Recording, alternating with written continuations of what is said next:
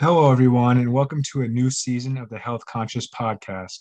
I am your host, Jefferson Akers, and on today's episode, my co host, Milan Damani, and I are joined by Jonathan Abbott. John is a 2017 graduate of the University of Connecticut and a 2019 graduate of Cornell University's Sloan Program in Health Administration. John is also a former senior consultant in Deloitte's strategy and operations practice, where he worked with clients across the healthcare industry to help them achieve their long-term strategic goals and sustain operational efficiencies. Currently, John is a senior analyst at McKinsey, where he works with his clients on growth strategy and revenue cycle management engagements. In this episode, we discussed a host of topics ranging from revenue cycle management to career advice for aspiring consultants. We really hope you enjoy our discussion, and without further ado, let's begin the episode. So that's a little bit about John. John, thank you so much for being with us today. We're excited to have you on, and it's kind of great to see things come full circle, as once upon a time, you were the host of the Health Conscious Podcast, and now you're joining us as a guest. Absolutely. I'm happy to be here, and thankfully you guys invited me back. So thank you both. Yeah, and as I said, we're very excited to have you. I'll be getting us kicked off with questions for the day. So, as I'm sure you're aware, COVID-19 really underscored the importance of providers having a sound supply chain. So, I was wondering to start if you could walk us through some of the changes you saw to provider supply chains due to COVID-19. Sure. It's a really interesting topic and something that I think is very pertinent to a lot of providers now as we're coming out of the pandemic. And they're thinking about how they can build the future state strategy for their supply chain. Pre-pandemic, providers, broadly speaking, went with the mantra of point-in-time supply, which basically means that they had these models that would predict exactly how much supply they need for a particular item. And they try to limit the amount of inventory they had on hand, right? So that works really well in normal times, but not so great in pandemic times when the demand spikes like crazy for things like PPE and other items like that, ventilators and so even some more high tech items. So that was kind of the big focus of the supply chain work throughout the pandemic. I think initially providers were sort of struggling and pretty anxious about getting as much PPE as possible and making sure that they had a proper stock to deal with any sort of COVID spikes. So that was the first change, switching from a point-in-time model to more of a inventory on hand model. And I think broadly going forward that having more inventory will likely be sort of the future of how providers are thinking about their supply chains, just making sure they're equipped to deal with any supply shocks that may occur, whether it be either A, from a domestic event happening in the US, or B, there might be supply shocks happening in other countries. Like, for example, in China, they supply a lot of the PPE supplies as well as some of the other high-tech items. So another thing that providers are thinking about is de-risking their supply chains by sourcing from multiple countries besides just one. So I'd say that's the other big change that's going on in the provider landscape. Got it. You raised an interesting point on kind of the scope of a supply chain extending beyond a nation's border. But just as a follow-up, you did kind of touch on this in your answer, but what are some things you think providers can do to build a more resilient supply chain? Yeah, as I mentioned, I think diversification of sourcing is one major one. Before, a lot of providers would, they'd get their 3M masks and all of the masks were produced in a couple factories in China, right? Or a couple domestic factories. So I think having a more diversified sourcing platform is something that they can do to make their supply chains more resilient. As I also mentioned, having more inventory on hand, right? That'll help them weather the most severe shocks to the system until they can build up that supply as well. And then third, I think there's a lot of interesting things going on in the technology space and supply chain. There's some cool programs that help model out any potential supply demand changes, and they can model, within the set parameters in an emergency situation, how much inventory would they need at a minimum level to continue functioning. So I think investing in those type of technologies is exciting. And then lastly, I would say providers are also taking a bigger hand in managing inventory themselves. Previously, providers would partner with some vendors and other folks like that who would help them manage the supply chain. And I think taking more of a direct approach to managing the warehouses for inventory would also help build up that resiliency, just because they have more control over the system. Got it. No, it will be very interesting to see whether or not this kind of just-in-time supply chain model gains a lot of traction going into the future. One follow-up I did have before I moved into my next question was, have you noticed a lot of reliance post-COVID on group purchasing organizations within provider supply chains? Yeah, of course. And that's that was even a discussion like pre-pandemic. I think it's only going to be more prevalent going forward. So definitely, to answer that question, I think that that will be part of the future. Got it. Next, I want to kind of transition a little bit away from the supply chain and talk about the presence of private equity firms in healthcare. So typically we see private equity firms in very innovative and disruptive spaces. And with that being the case, could you tell us about areas in the healthcare industry with significant private equity activity? Sure. I mean, broadly speaking, I think the private equities are pretty excited about the healthcare space from multiple lenses. So you have the technology aspect that is getting huge traction, both from private equity as well as venture capital firms, around the products like digital health, engaging patients in mental health needs, things like that, even some apps on the phone as well. You see a lot of the big private equity firms getting involved in that. And then conversely, on the other side, they're also getting really excited about services that are provided, service organizations that provide their technology and services to hospitals. So that's patient engagement vendors. I think Cedar was the big one in the news recently. They're a unicorn and they provide patient engagement services. I think they raised like 100 million or 200 million recently in their latest round. And I know some major investors are private equity firms and venture capital. And also RCM companies, the private equities are getting really excited about them, just given the need going forward.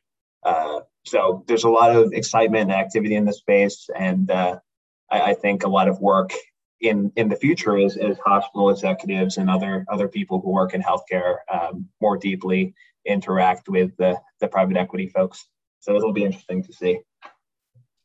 Got it. And correct me if I'm wrong, but it seems like a lot of the private equity activity is being driven by the trend towards consumerism within healthcare. Would you say that's relatively accurate? Or if it's not, what would you say is driving the interest of a lot of private equity firms? Well, I think that's right, especially for the technology side. As people are taking more control over their healthcare, there's a lot of excitement on potential areas of disruption or potential areas of growth that companies can explore. There are a lot of interesting startups who aren't public, who are private, that the private equities are excited about growing in the future. On the other side, on private equity activity on more of the hospital vendor type roles, I would say it's just more driven by a consolidation and need to scale for some of those. I think traditionally there hasn't been as much engagement in the space, and I think they see it as an opportunity to invest in very profitable companies that will continue to be profitable in the future. And that's less so driven by consumerism in healthcare and more so just driven by an opportunity in the market. No, it'll be definitely interesting to follow how the push for more innovative care delivery is going to influence the involvement of Mhm. private equity firms in healthcare. I know Millen also had some industry specific questions he wanted to ask, so I'll pass to him to take over. Sure. Yeah, thanks, Jefferson. So, John, I know you have a little bit of experience and you're currently working on the revenue cycle excellence team at McKinsey. Can you talk a little bit more about your experience with revenue cycle management in general? And maybe for those of our listeners that are unfamiliar with revenue cycle management, could you describe it? Could you briefly describe what it is first and why it's important? Sure. So broadly speaking, revenue cycle management is the process of collecting payment on a given claim. So if you'll imagine the typical hospital service, say you go in because you want to get a vaccination or something like that, or you want to get a surgery done. Typically, you would schedule the procedure, and that procedure would create a claim, and then that claim would be billed to an insurer, and then the insurer would approve or deny the claim, and then pay the hospital system. So RCM is essentially ensuring that the process for receiving payment on a given claim is accurately received and properly received. A big part of that is denials management. As you both know, and probably many of the listeners on this podcast know, there's a big issue with getting payments if you're a provider from a payer, especially if there's complexity in the service, just because there's so many potential points of failure in processing the claim. So a lot of what RCM does is making sure the yield on the claim or the proportion of the claim that's paid is high as a percentage of gross charges. So that's one aspect of the RCM process. That's the payer yield aspect. There's also the patient yield aspect. And what that means really is collecting payment from patients and making sure that yield is high as well. So if you'll imagine, often with a procedure, the patient will have to pay some portion of it through a deductible copay or coinsurance. And typically it's actually quite complicated and tough for provider systems to collect on those liabilities that the patient has. So RCM's job is to try to make sure that the yield on those patient liabilities is as high as possible. And what that means is making sure the processes for collecting point of service collections, for example, are robust and make it easy for the patient to pay as soon as they're getting the service, which is what point of service means. That also means post-service, they make sure the collection rate is high, and that typically involves reaching out to patients after through calls or email or other things like that to make sure they're paying the bills there. So those are really the 2 points of RCM. The main points of responsibility, it's the payer yield on one hand, patient yield on the other hand. Got it. Okay. So that kind of leans into my next question, which, I was going to ask you about the key components and technologies that are involved in RCM. Sure. And, you just mentioned payer yields and patient yields being two main components, but really, how have these components and technologies been utilized by health systems during the pandemic? I mean, for example, with charity care, that's one critical aspect of revenue cycle management and, payment collection. Have you seen that change at all from the provider side, especially with the pandemic? Well, I mean, the pandemic has hit providers very hard. Broadly, outside of rev cycle, their revenues have just been, they've been hurting, just given that a lot of it is driven by, specialty procedures and surgeries and things like that. And then some of the other services and organizations are typically loss leaders for the high revenue services. So as the pandemic hit, the elective surgery stopped, and the hospitals lost a big portion of their revenue stream. So to make up for that, they've been pretty focused on yield in the RCM space, because that's usually an area of a revenue win for providers. So I think specific to the pandemic, what's been huge is patient engagement. and getting the patient yield number higher. That's typically a sore point. It's typically hard to collect from patients. The yield number is quite low, generally, maybe 20 to 30 to 40% on every dollar owed is paid back to the hospital. And part of the reason why this is so difficult is hospitals just aren't really that good at reaching out and engaging with patients after service is rendered. If you've ever received a hospital bill, you know, like it's hard to read and it's hard to pay, and you have to write a check and mail it back. So there's a lot of interesting sort of technology innovations going on in the space where you could just take a picture of the bill and it'll pay it for you. So you don't have to like worry about writing a check, for example. They also do some interesting like AI work and predicting what patients are most likely to pay, and then engaging those more heavily early on to increase that yield number. So a lot of interesting things technology-wise going on into space.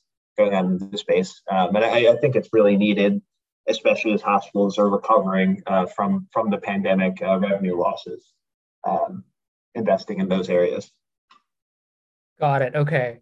No, that actually definitely makes sense. And it's interesting to see that, you know, you mentioned AI as one component that's involved in sort of automating this revenue cycle management process, because we're definitely starting to see AI bleeding more into healthcare now, with people sort of trying to develop models where it can predict and it can be used as a clinical decision support tool for primary care.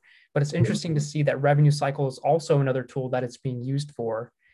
I also want to talk a little bit more on another note about your other engagements with growth strategy. You know, you mentioned that was one of your other big roles at McKinsey. So with the engagements that you've kind of worked on in the pandemic, what steps are firms taking to recover from what I think is a relatively slow growth phase? Yeah. And actually, before I go on that, the AI piece, I just want to make a brief follow-up on that because I think it's pretty cool. What you're seeing now is actually a lot of non-RCM vendors getting into the space because the issue with AI is data. Typically, healthcare data is pretty crap, if I'm allowed to say that on the podcast. And it's tough for a lot of hospital systems to develop a program, a prediction model sort of robustly with the data they have. So you're seeing companies like Flywire and other payment vendors who aren't typically healthcare specific get into this space because they have a pretty robust data set in terms of where folks live, what their payment history is, and things like that. So I think it's pretty cool seeing some non-healthcare companies get into the healthcare financial space at least, and hopefully making it easier for folks to make payments and making their lives a bit easier as well.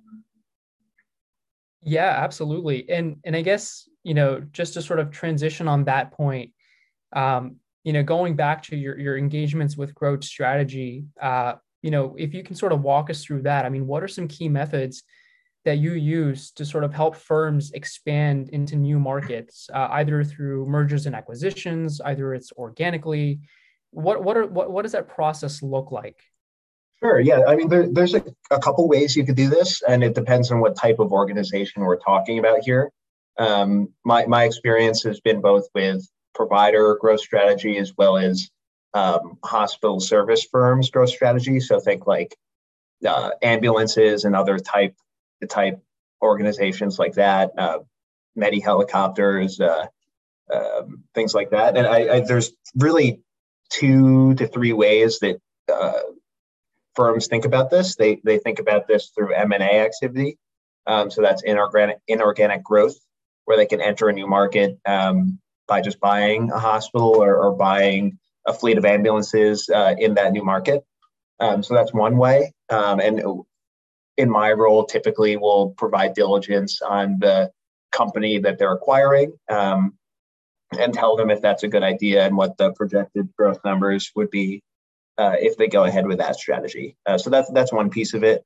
The second piece is organic growth, and that's growth through service line development or potentially opening up a new facility, non-M&A, but building a new facility in a new market.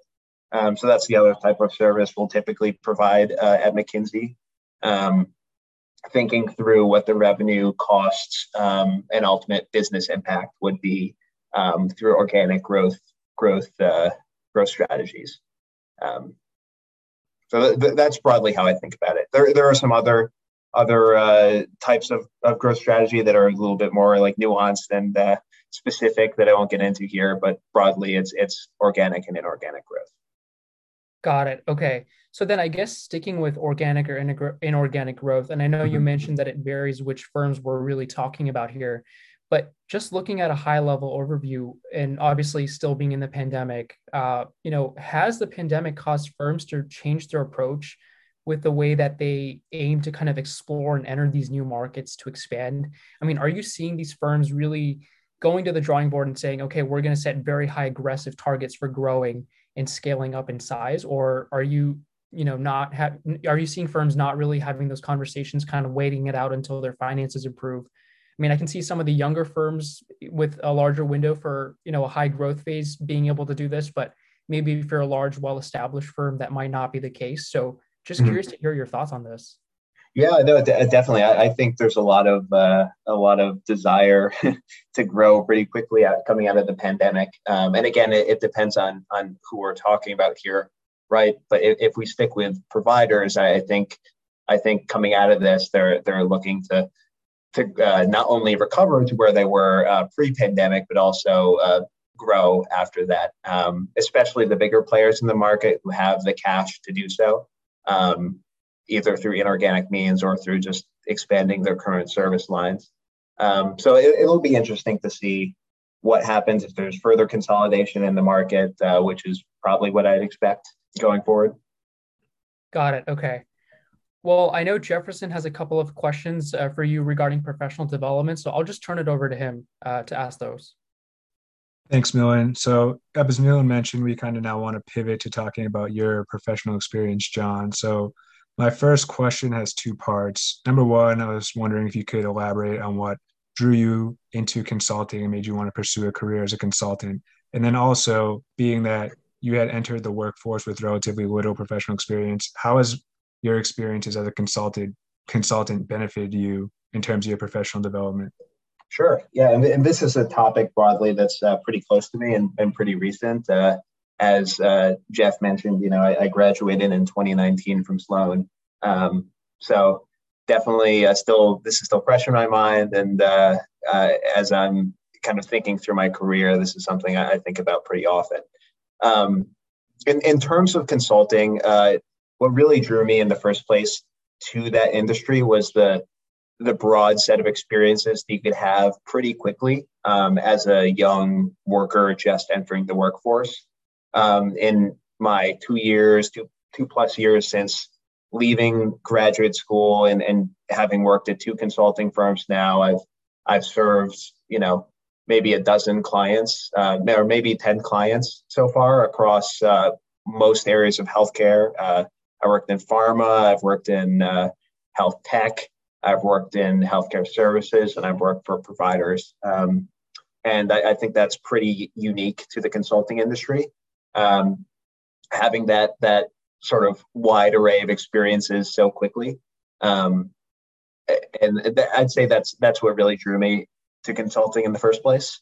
And also, I think the work you do is fairly interesting as a consultant because it's generally top of mind for your clients. Typically, some of their toughest problems that you're engaged with to solve. So generally, you'll be interfacing with some pretty senior leaders at your clients and helping them think through kind of how they could grow their business. The sort of top of mind thing for an executive, and I find that work exciting. No, I definitely echo that sentiment that you have a lot of opportunities as a consultant to be exposed to a lot of business areas and also drive a lot of really significant impact, even if you're in the earlier stages of your career. As a follow-up question, for any of our listeners who may be aspiring consultants, could you kind of walk us through what qualities and skills that you think are crucial to becoming a successful consultant? Sure. And you were a consultant before, Jeff, too, so you might have a unique perspective here as well. Yeah, I might have to fact check you. Yeah. I would say, just given the wide array of things that you'll do, I think it's some of the softer skills that often come most in handy. Just being able to hold a conversation with a client, or critical thinking about a problem. Most of my day is spent problem solving on the various issues that I'm tackling, and I think just critical thinking is an important part of this. Just being able to take an outside view on something that the clients haven't necessarily thought of before. So yeah, I'd say that's probably the most important thing for being a successful consultant. And then of course you have more of the hard skills like Excel analysis and deck building. But I'd say that's more table stakes. I think to really be successful, you need to take a critical eye to the problem you're solving for. John, I agree with you 100%. I think oftentimes as a consultant, just having that critical thinking toolkit and having kind of an analytical mindset is a lot more of an art than a science. And so once you're comfortable kind of starting with an ambiguous problem and then kind of getting your bearings and going from there, I think that's the biggest benefit, at least in my experience, that I have from working consulting that I hope to use for the rest of my career. Yeah. I know Millen also has some professional development questions, so I'll pass it to him to take back over. Yeah, thank you so much, Jefferson. So, John, I know you are probably one of the biggest superstars in our Sloan program. We're definitely proud to be associated with you. And one of the reasons is, I mean, you've just had so much great success with your hard work, working at two exceptionally outstanding firms with, Deloitte and McKinsey. And, as an aspiring consultant myself, and I know, for those of our listeners that might be aspiring consultants, I'm sure this question has come up at least once in our mind. Mm-hmm. Can you kind of shed some light on the pros and cons of working in a big four firm like EY, PwC, Deloitte, or KPMG, or an MBB like McKinsey, Bain, Boston Consulting Group, versus working in a boutique healthcare firm that may not be as well known, may not be as large, or have as many clients as them, but they're very, very specialized? What are the pros and cons to working in a firm like this? Sure. That's a great question. And there definitely are both pros and cons to both sides. So starting with a big four / MBB, I think on the pro side, it's the opportunity to work on a bunch of different engagements across the healthcare landscape. So you can work from pharma to tech to provider to even payer or some other aspect outside of healthcare that may have a tangential impact on healthcare. And at a big four firm, there's someone working on that type of project somewhere, sometime. So there's always going to be that experience. And getting the chance to do that, I think is really, really probably the best part of working for a firm like that. I think another benefit of working for a larger firm is just being more established in the marketplace. Internally, there's more sort of structure in terms of the working style and the firm culture. And that might be a pro or con depending on what you're looking for. Conversely, on the con side for a larger firm, I think it's a bit easier to get lost in the shuffle, especially at a firm like Deloitte or another big four, PwC, what have you. They're so large that sometimes it's hard to know other people or build those connections with other people within the firm, or even know people outside of your group, right? Like when I was at Deloitte, I knew the healthcare guys and girls, but I didn't know the folks who were working on financial services as well. And just given the size of the firm, it wasn't really feasible to get to know those people. So I'd say that's a definite con for working at a firm like that. And then at a boutique consulting firm, I think you sort of get that benefit where you get to know everyone at the firm and kind of have that close relationship with folks all the way from the analyst level to the senior partner level, just given that they tend to be pretty small, right? A boutique healthcare firm is typically 50 to 100 consultants, or maybe even smaller, depending on what firm you're working at. So having that connection, I think, is the real pro.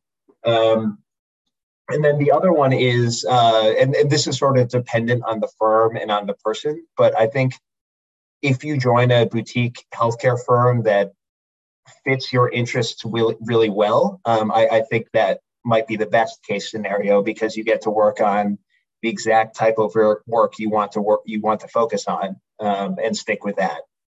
So I mentioned it was a pro to to work on a broad array of projects in a Big Four, but that might not be a pro for everyone. Some people want to focus in on a specific thing, and I think boutique firms really offer that as a major bump in that category.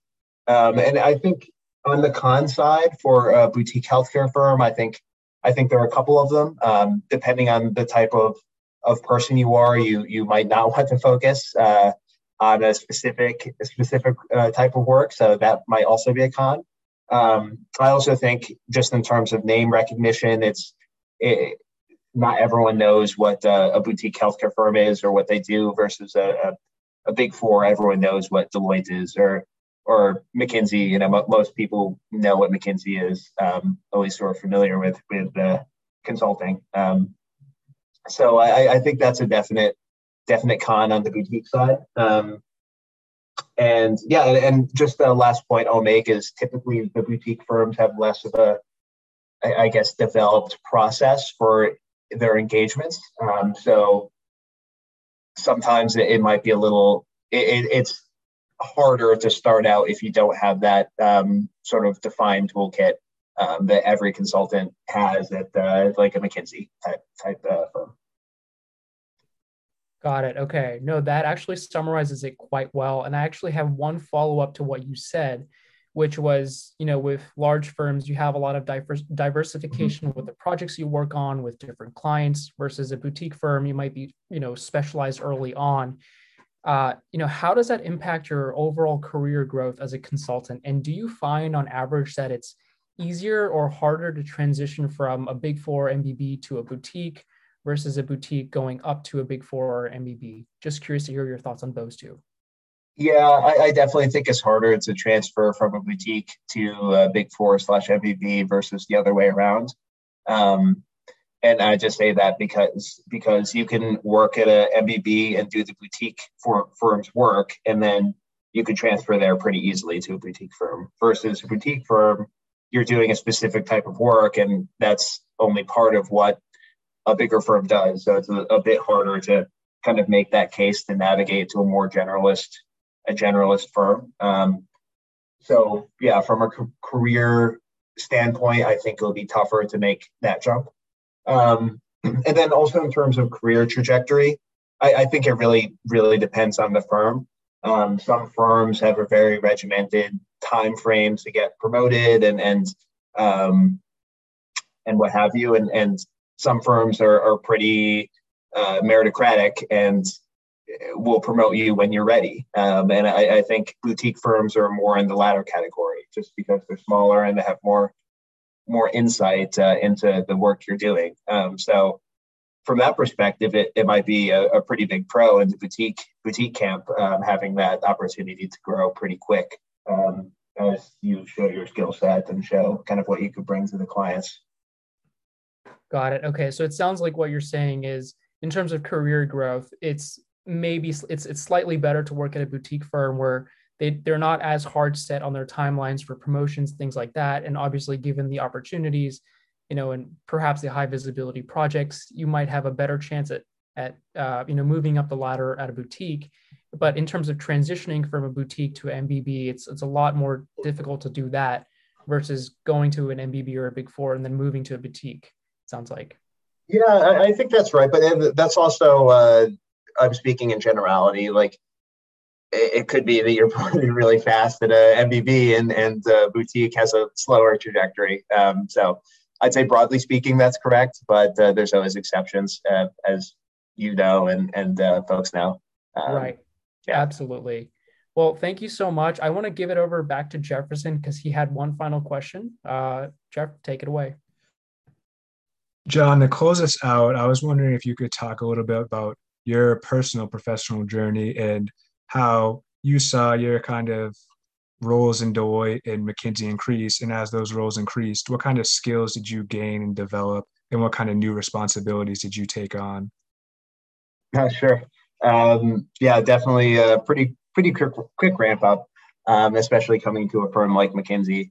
I think when you're first entering the workforce, the expectation is you just sort of have an open mind and are willing to learn and have a positive attitude about the work you're doing. And sort of as you get more tenured, the expectation is that you bring more of a subject matter perspective, expertise to the problem you're solving for, as well as you have a more, I guess, robust analytical toolkit that you can draw on. So for me, being 2 years out of school, I'm sort of transitioning from the first part to the second part, where I could bring kind of a more, I guess, informed perspective from my previous work and my previous client engagements to new client engagements, and also from an analytical standpoint, having a more robust toolkit there. And I would say it's a pretty typical, especially in consulting. That's 2 years, 2 to 3 years is generally the expectation of when you start switching over mindsets, I suppose you could say. It's interesting to hear how your kind of responsibilities as well as your industry knowledge was refined over the course of your career. One quick follow-up question I did have was, you mentioned you had to get better with dealing with ambiguity. I think, as we discussed earlier, that's really an important thing for any aspiring consultant. So do you have any tips or advice to any of our early careers listeners on how to deal with ambiguity in the consulting profession or really any other type of professional services kind of work? Yeah, I think what's been most helpful to me is breaking down whatever problem you're trying to tackle into more manageable bite-sized chunks. Because when you're dropped into a new client scenario or you're ramping up a new project at the hospital or startup you're working at, if you look at the problem as a whole, it can sometimes be overwhelming. I know I find it overwhelming if I'm trying to tackle everything at once. So what I like to do when I'm first starting out and when there is a ton of ambiguity is develop kind of a plan going forward and sort of set benchmarks on a weekly basis on what I want to do and what I'm tracking towards in that week. And I found that just by setting those benchmarks and setting goals, the ambiguity gets less daunting just because I know I'm working towards something. So I'm able to sort of compartmentalize and prioritize what I'm doing on a daily basis. I've really found that the most helpful to dealing with ambiguous problems. Just kind of sort of treating it like a math problem and starting from the beginning and working my way towards the answer. No, that's very helpful to hear. And it's also something I think I'm definitely going to take and try to apply in my professional experiences. And I think all of our listeners can take with them as well. John, that wraps up our questions for the day. Thank you so much for joining us to kick off the new season of the Health Conscious Pod. We really enjoyed having you and hearing your insights. Yeah, of course. And again, thank you both for being excellent hosts and having me. I remember when I was hosting this podcast, and as I said, I'm excited to be back on the other end. So thank you again. Yeah, anytime, John. And to our listeners, thank you for tuning in. If you have any suggestions on content or any guests that you would like to see, please feel free to let us know in the comments. And until next time, take care.